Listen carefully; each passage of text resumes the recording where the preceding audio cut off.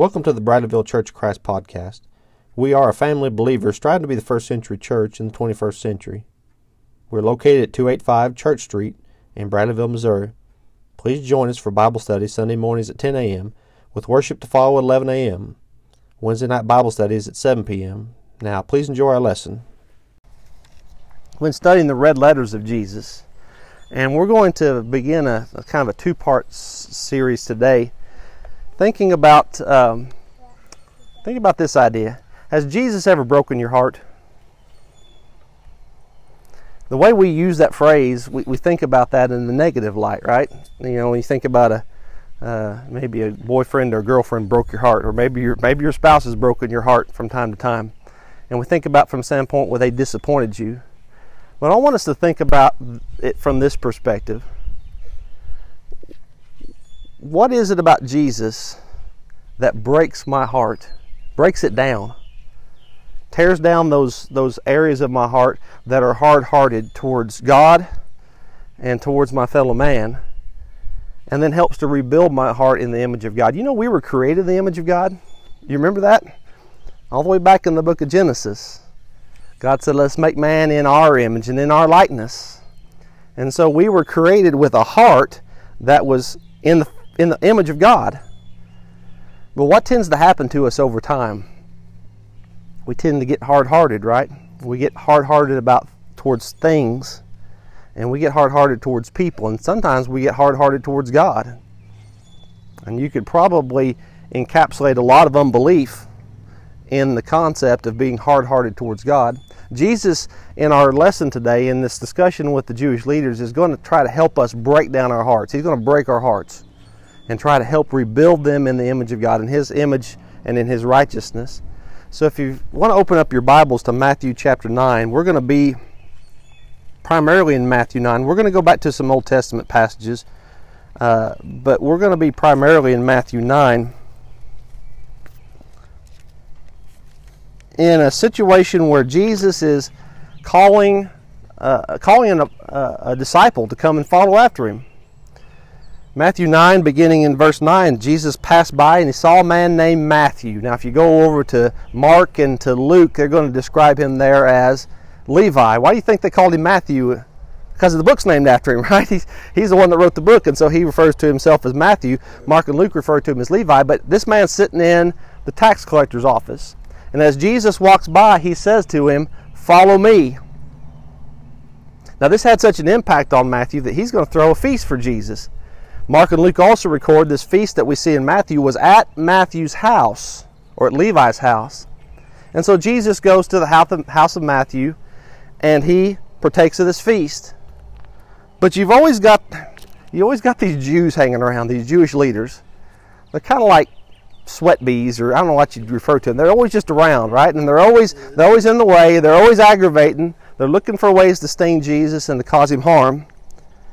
Verse 10 says, "Now it happened as Jesus sat at the table in the house, that behold, many tax collectors and sinners came and sat down with Him and His disciples." Jesus here is at the house, and He's at the house of a tax collector, so it makes sense that there would be other tax collectors there. But this phrase is used to describe a group of people that Jesus is eating with.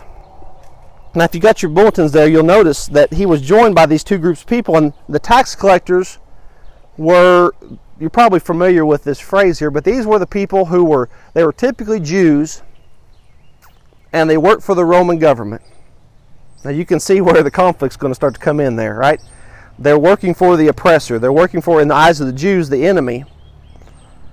And it's not this like they're not just processing papers. These are the guys who go out and collect the taxes. So they're the ones that would go knocking door to door to collect taxes for the Romans. Now you think how popular that's going to be. But on top of that, the Romans had given them the authority basically to extort. They would tell them, this is how much taxes we need to collect in this area, but whatever else you get on top of that, you get to keep. Now you think about how that might look then. These men were known for being extortionists, or for strong-arming people, for demanding more taxes than what the Romans required to pad their pockets. Now, a very good example of this is found over in Luke chapter 19. You remember there was a little guy who wanted to see Jesus. Who was that? Zacchaeus was a wee little man, and a wee little man was he. He climbed up in a Sycamore tree. We know the story, don't we? You know that Zacchaeus was a tax collector, and he wanted to see Jesus. And Jesus told him, Zacchaeus, you come down, for I'm going to your house today. And Jesus went to his house to eat. And you remember while Jesus was there visiting with Zacchaeus, and they're talking, I'm surely, about things of a spiritual nature. I can't imagine Jesus just sitting around talking about the Kansas City Chiefs, although that was probably the team he would talk about. But he's there talking about things of a spiritual nature. And as he talked with Zacchaeus, you remember Zacchaeus says, listen, if I've taken anything unjustly from anybody, I'm going to restore it to him. That's indicative of how the tax collectors operated. And Zacchaeus was probably convicted by that, and he knew he needed to restore that, whatever was taken unjustly. And so when you talk about tax collectors, in the eyes of the Jews, they were the hated class. They were probably not hated quite as much as Samaritans, who were dogs, but they were a class of people that the Jewish leaders in particular didn't care for. But there's another group of people here that's meeting with Jesus. What's the other group of people that's there? So there were tax collectors and sinners there. And I think that's interesting, that a group of people are referred to as sinners. When God looks down at the world, what could he see? A group of sinners, right? Except that he sent Jesus to restore us. But that's we'll get to that at the end of the lesson. The tax collectors were a group of people that they hated, but the sinners were the people who were not like the Jewish leaders. These were people who lived lives of commonality. They lived lives that often were sinful. They might have been harlots. They might have been thieves. They might have been other things. But they lived lives that were common and unclean. And in the eyes of a good Jew, these people were not to be associated with. I'll give you another example of this. You remember in Acts chapter 10, when Cornelius, that devout man, he was a just man, he was a Roman centurion, but he was not a Christian. He's praying to God, and God sent his angel and said, your prayers and your alms have come up before me as a memorial. Now send to Joppa and get Peter, and he's going to come down and tell you things by which you shall be saved. They send to get Peter, and you remember what Peter's doing while those guys are coming? You remember the image of the sheet being let down from heaven? It was held by the four corners, and when it's let down and it opens up and Peter looks in there, and he sees all these different kind of animals. And he says, not so, Lord, I have never... Oh, and the command comes, rise, Peter, kill and eat. And he says, what? You remember what he said? I've never eaten anything common and unclean. That's the way the Jewish leaders looked at these people. These people are common and unclean. I'm not to associate with them because they are sinners. And so now you kind of get the context of who Jesus is sitting with. He's sitting in this house of a tax collector with other tax collectors and sinners, eating with them. And the Jewish leaders, they gathered together there. And verse 11 says, when the Pharisees saw it, they said to his disciples, why does your teacher eat with tax collectors and sinners?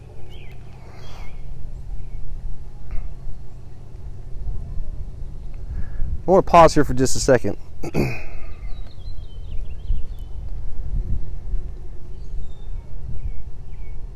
Does that convict any of us?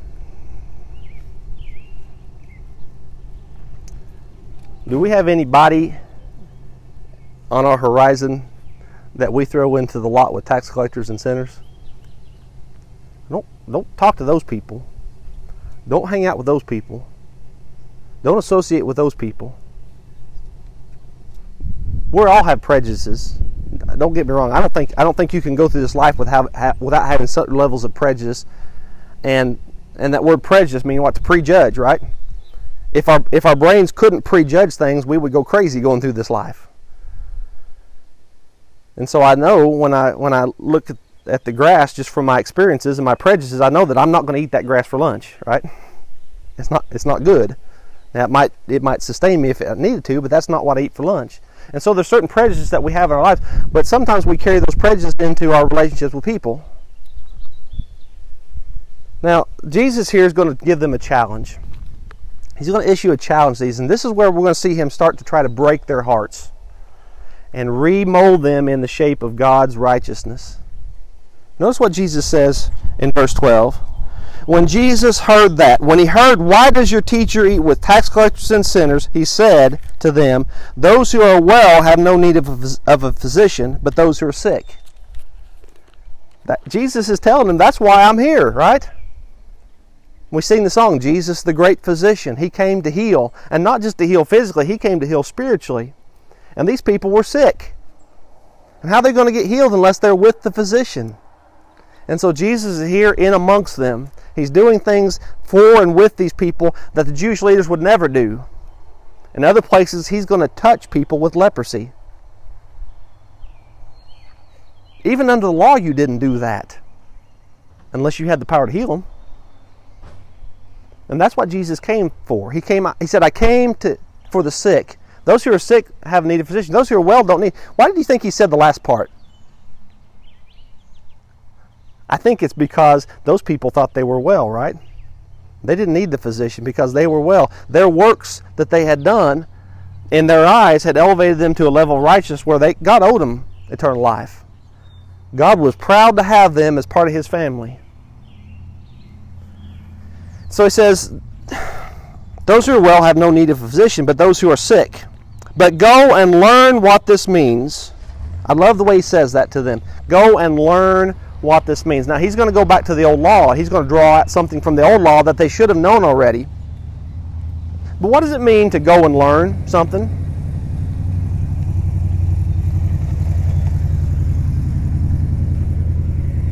Anybody ever go to school and find out something that you already knew? Maybe so. But most times we go to school to learn, right? To learn something that you didn't already know. And so Jesus is giving them some instructions here to go and to learn something that they didn't already know, that they didn't, even though they had heard it since they were young.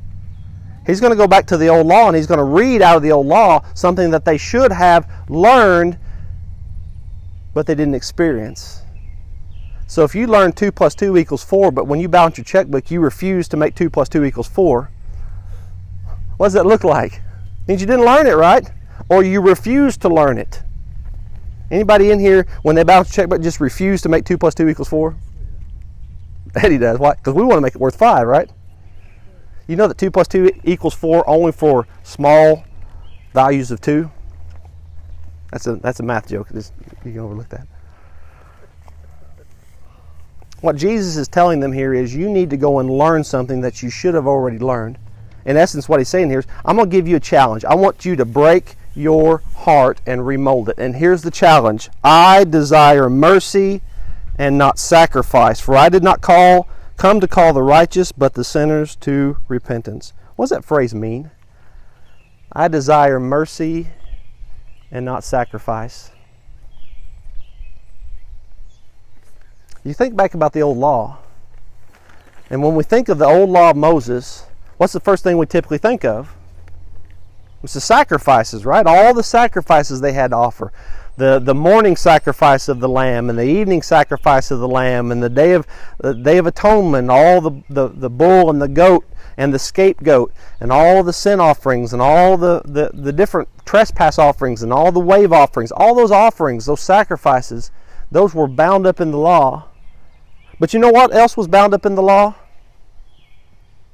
Righteousness and justice and graciousness and compassion and mercy.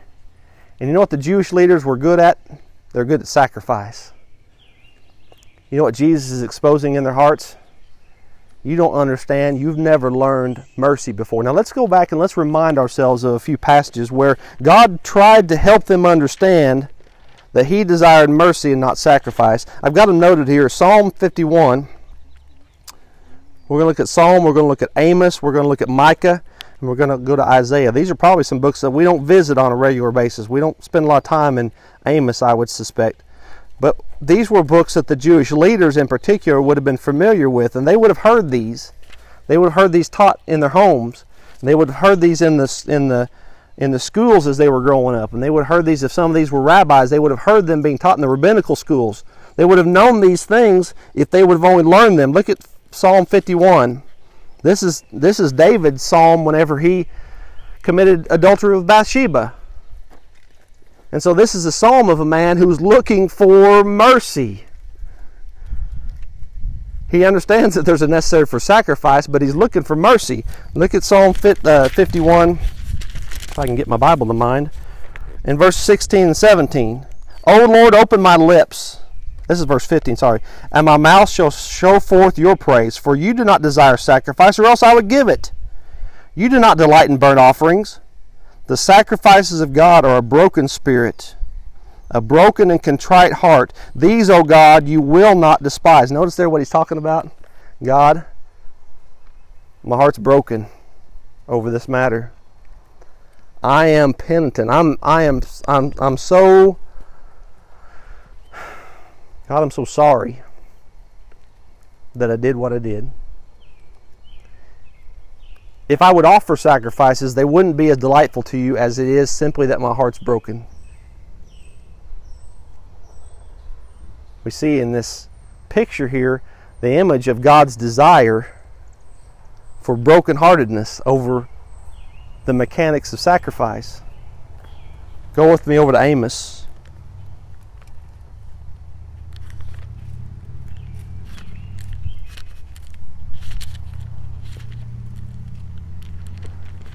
If you're doing like I am, you're singing the books of the Old Testament in your head, right? Hosea, Joel, Amos, Obadiah, Jonah. So if you can find Jonah, you just go back a couple books. Amos chapter 5. This is the Lord speaking. And I want you to listen how the Lord speaks about this topic. Amos chapter 5, beginning in verse 21. I despise your days. Can God say it any stronger? I do not savor your sacred assemblies. Though you offer me burnt offerings and your grain offerings, I will not accept them, nor will I regard your fatted peace offerings. Take away from me the noise of your songs, for I will not hear the melody of your stringed instruments. But listen to verse 24. But let justice run down like water, and righteousness like a mighty stream. You know what God wanted more than sacrifice? He wanted justice. He wanted righteousness from these people. And this was something that could have been said about those Jewish leaders in the first century as well as it could have been of the people in the day that Amos wrote it. Turn over a couple pages to Micah. If you turn to your right just a little bit, it should be right after Jonah.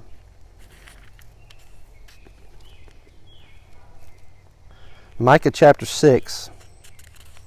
And these are just 4 examples of multiple examples that we could look at where God had warned these people to break their hearts and to fill it with righteousness and graciousness and mercy. Micah chapter 6, we're going to read verses 6 through 8. With what shall I come before the Lord and bow myself before the high God? Shall I come before him with burnt offerings, with calves a year old? Will the Lord be pleased with thousands of rams, 10,000 rivers of oil? Shall I give my firstborn for my transgression, the fruit of my body for the sin of my soul? He has shown you, O man, what is good. Listen, and what does the Lord require of you but to offer 10,000 bulls? Is that what it says? To pour out 10,000 pitchers of oil. To tithe of mint and anise and cumin. We'll visit that verse in just a little bit. Is that what he says? He has shown you, O man, what is good, and what does the Lord require of you, but to do justly, to love mercy, and to walk humbly with your God. That's what these Jewish leaders should have been practicing. When they saw these tax collectors and sinners gathered together there with Jesus, and that's what verse should have been ringing in their heads. To do justly, to love mercy, and to walk humbly with your God. The last one we're going to look at is back in Isaiah. So turn back to your left a couple pages to the big book of Isaiah. And this is the introduction to the book of Isaiah. This is Isaiah chapter 1. And this is going to be the first soundings of of the Lord's accusations against Israel through the mouth of Isaiah. Verse 11, to what purpose is the multitude of your sacrifices to me, says the Lord? I have had enough of burnt offerings of rams and the fat of fed cattle. I do not delight in the blood of bulls or of lambs or goats. When you come to appear before me, who has required this from your hand to trample my courts? Bring no more futile sacrifices. Incense is abomination to me. The new moons, the Sabbaths, and the calling of assemblies. I cannot endure iniquity in the sacred meetings. Your new moons and your appointed feasts my soul hates. They are a trouble to me. I am weary of bearing them. When you spread out your hands, I will hide my eyes from you. Even though you make my many prayers, I will not hear. Your hands are full of blood. Wash yourselves, make yourselves clean. Put away the evil of your doings from before my eyes. Cease to do evil. Learn to do good. Seek justice. Rebuke the oppressor. Defend the fatherless. Plead for the widow. I love verse 18. Come now and let us reason together, says the Lord. Though your sins are like scarlet, they shall be white as snow. Though they are red like crimson, they shall be as wool. If you are willing and obedient, you shall eat the good of the land. But if you refuse and rebel, you shall be devoured by the sword, for the mouth of the Lord has spoken. Amen. And yet these people were still confused on this matter. They still wrestled with this. I've noted there Matthew chapter 23. You remember that's the woe unto you scribes and Pharisees, hypocrites. And down in verse 23 of 23, Matthew 23:23, he rebukes them there for that, what we just talked about. They were able to tithe of the smallest herbs, the smallest seasonings, mint and cumin. And he said, you've neglected the weightier matters of the law, righteousness and justice and mercy. And so we see that these Jewish leaders, Jesus here was trying to break their hearts. Now, let's bring that to today. And I've already kind of prepped us for this, but I want us to think about, do we have people in our hearts that we're hard-hearted towards? Do we have prejudices in our hearts that God didn't support? Do we have discrimination that we wrestle with? Here's a passage, a couple of passages that I want us to look at, just to help us understand what Jesus wants to do in breaking our hearts. I've got basically four steps here, and we're going to find them in two passages. So from here on out, you're going to kind of need to hold your finger in one spot and turn to the other. But if you want to open up your Bibles to Matthew chapter 7, and then once you find Matthew 7, I want you to turn over to Luke chapter 6, and we're going to kind of alternate back and forth because these are two sister passages. They're going to teach us how to overcome this hard-heartedness, how to break down these hard spots in our lives,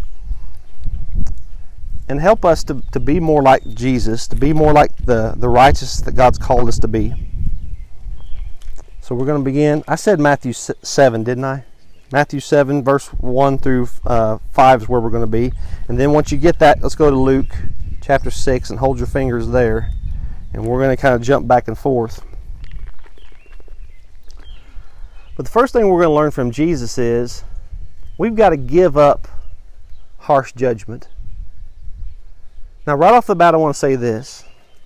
Some people will use Matthew chapter 7 to beat particularly Christians about the head and neck regarding righteous judgment. Do you know that God's already rendered judgment in certain areas? He's already said that murder is wrong. So for us to say that murder is wrong, that's not harsh judgment. That's us echoing the judgment of God. But whenever I look at Dave and I say, you know what, I don't like that shirt, Dave. I'm going to treat you different because of that. God hadn't ruled in that area. He hadn't said anything about that. Actually, I do like Dave's shirt. But that's where we start to get into areas of harsh judgment. And Jesus says in verse 1 of chapter 7, judge not that ye be not judged, right? Now notice there, he's not telling us not to judge. He said, be careful how you judge because you're going to be held to the same standard. Judge not that ye be not judged. So whenever I start to hold other people to higher standards than I'm holding myself to, God remembers that. So the first thing we got to do is we got to start giving up harsh judgment. Whenever we see somebody do something and we think that's foolish, one of the first things we need to think about is, have I ever done anything foolish like that before? Have I ever said anything foolish like that before? It's difficult sometimes, isn't it? Because we set in our minds images of particularly people, and we say, you know, that's just Joe being Joe, right? That's how he is. You can't fix him, so there's no sense in trying. Just throw him in the whole lot with the tax collectors and sinners. I'm not picking on Joe here, but I kind of am a little bit, I guess. So the first thing we learn is we've got to be careful how we judge. Now flip over to Luke chapter 6 and listen how he says it over here. Luke chapter 6 and verse 37. He says, "Judge not, and you shall not be judged." All right? So when we start giving people the benefit of the doubt, that's going to help them to give us the benefit of the doubt, but it's also going to help God in his judgment of us. Judge not that you be not judged. And Jesus goes on and say, "Condemn not, and ye shall not be condemned." How many times have we in our hearts condemned people to hell? Now we don't say that. I don't think I've ever really said that. But do we say it this way? You know, that person is not worthy of the gospel. I'm not going to share the gospel with them.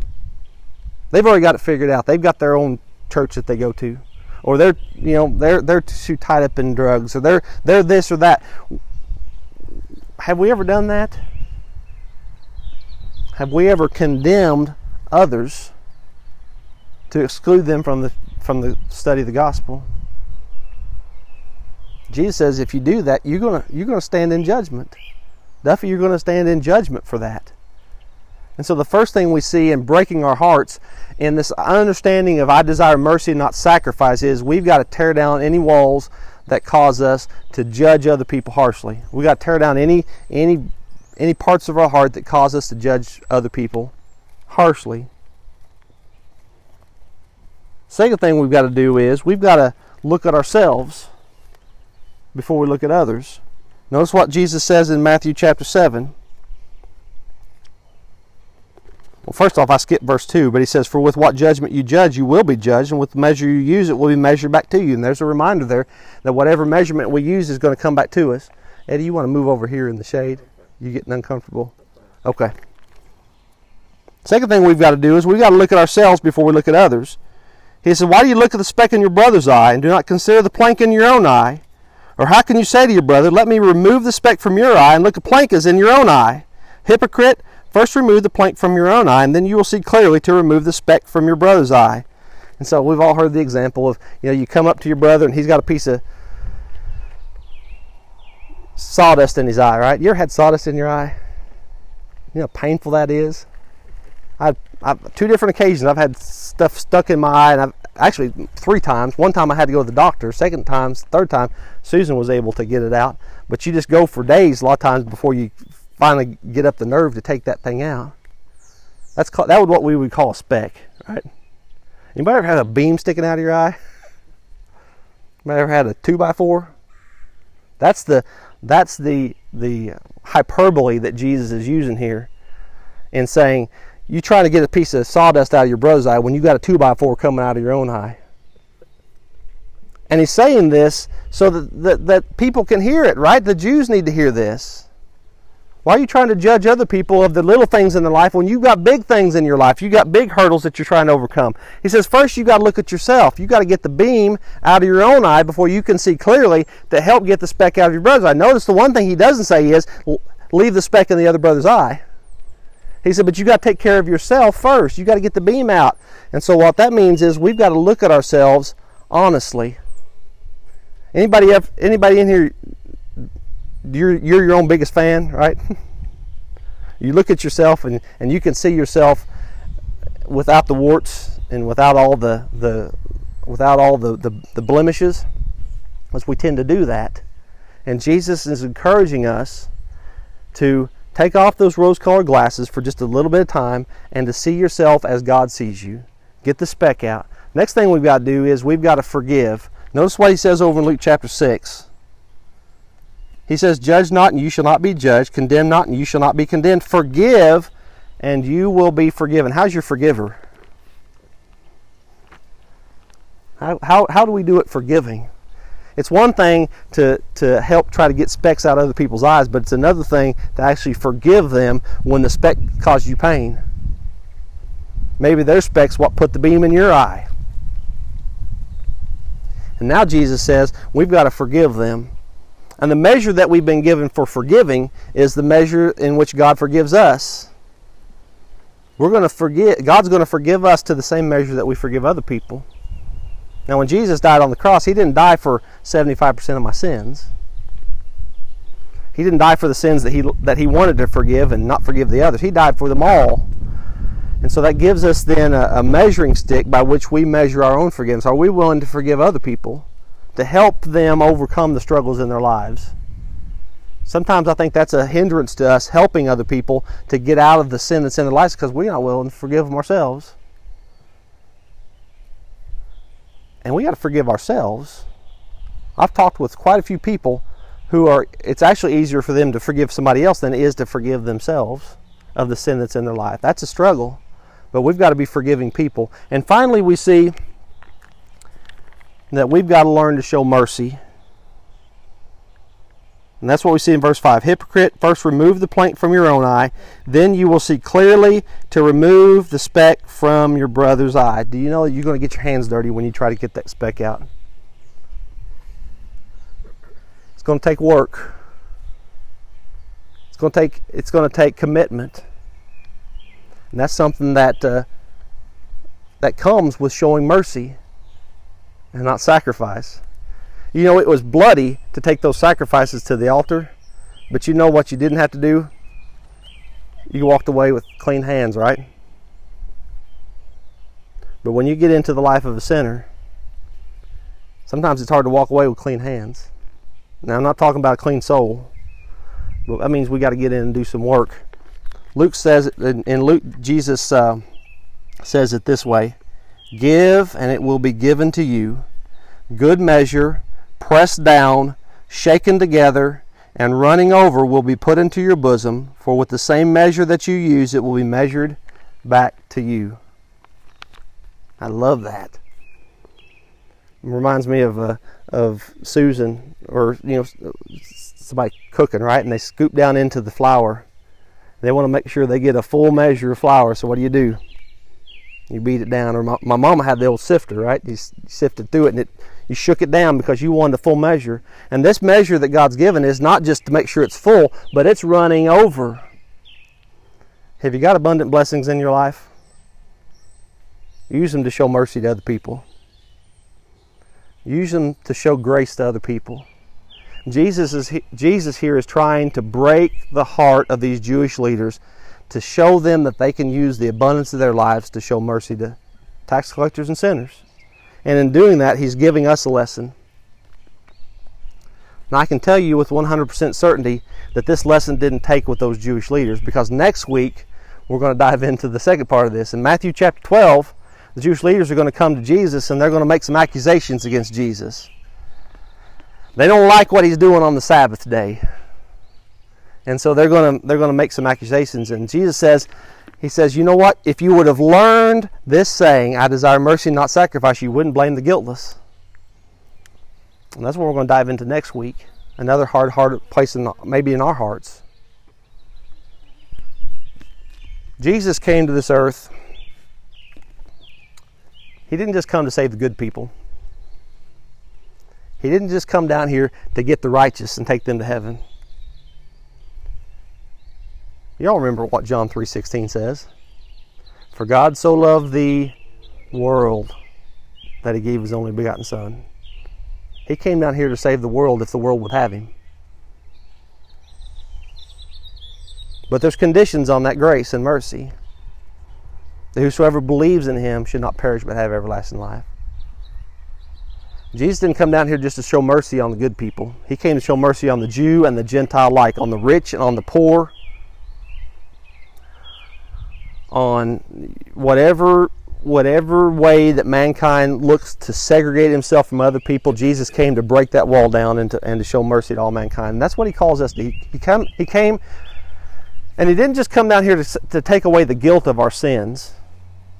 Sometimes I think we may be guilty of that, of thinking Jesus just came to take away the guilt of sin. He didn't just come to do that. He came to show us a better way to live.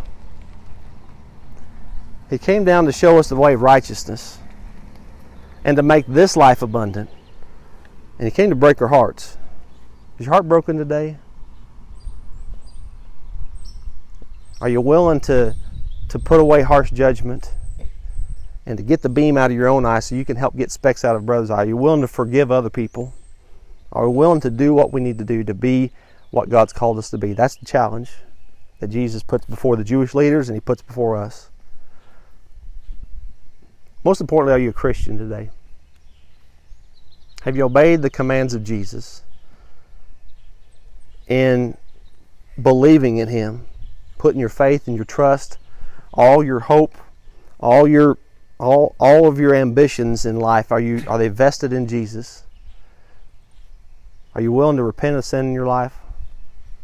Turn away from those things that you know are in opposition to God's righteousness? Are you willing to confess the name of Jesus? And are you willing to be washed in the waters of baptism? Jesus says, he who believes in me and is baptized will be saved. If you haven't done that, I would encourage you to do that today. If as a Christian you let sin into your life, if you realize that you've got sin, whether it be prejudice, discrimination, whatever, covetousness, we talked about that in our class. I tried to say that right this time. If you've got things in your life that are a distraction to you, come back. Jesus will have you. We're going to sing an invitation song, and we want to encourage you. As we stand and sing the song, if you have a need, please come and make it known. If you don't feel comfortable coming to the front, just come see me after. But don't leave here today with anything that's going to keep you from going to heaven. Let's stand and sing. Thank you for joining us for another lesson from God's Word. For more information about our church family, please visit our Bradleyville Church of Christ Facebook page. We hope to see you soon. Till then, let your light so shine before men that they may see your good works and glorify your Father in heaven. We hope you have a good day.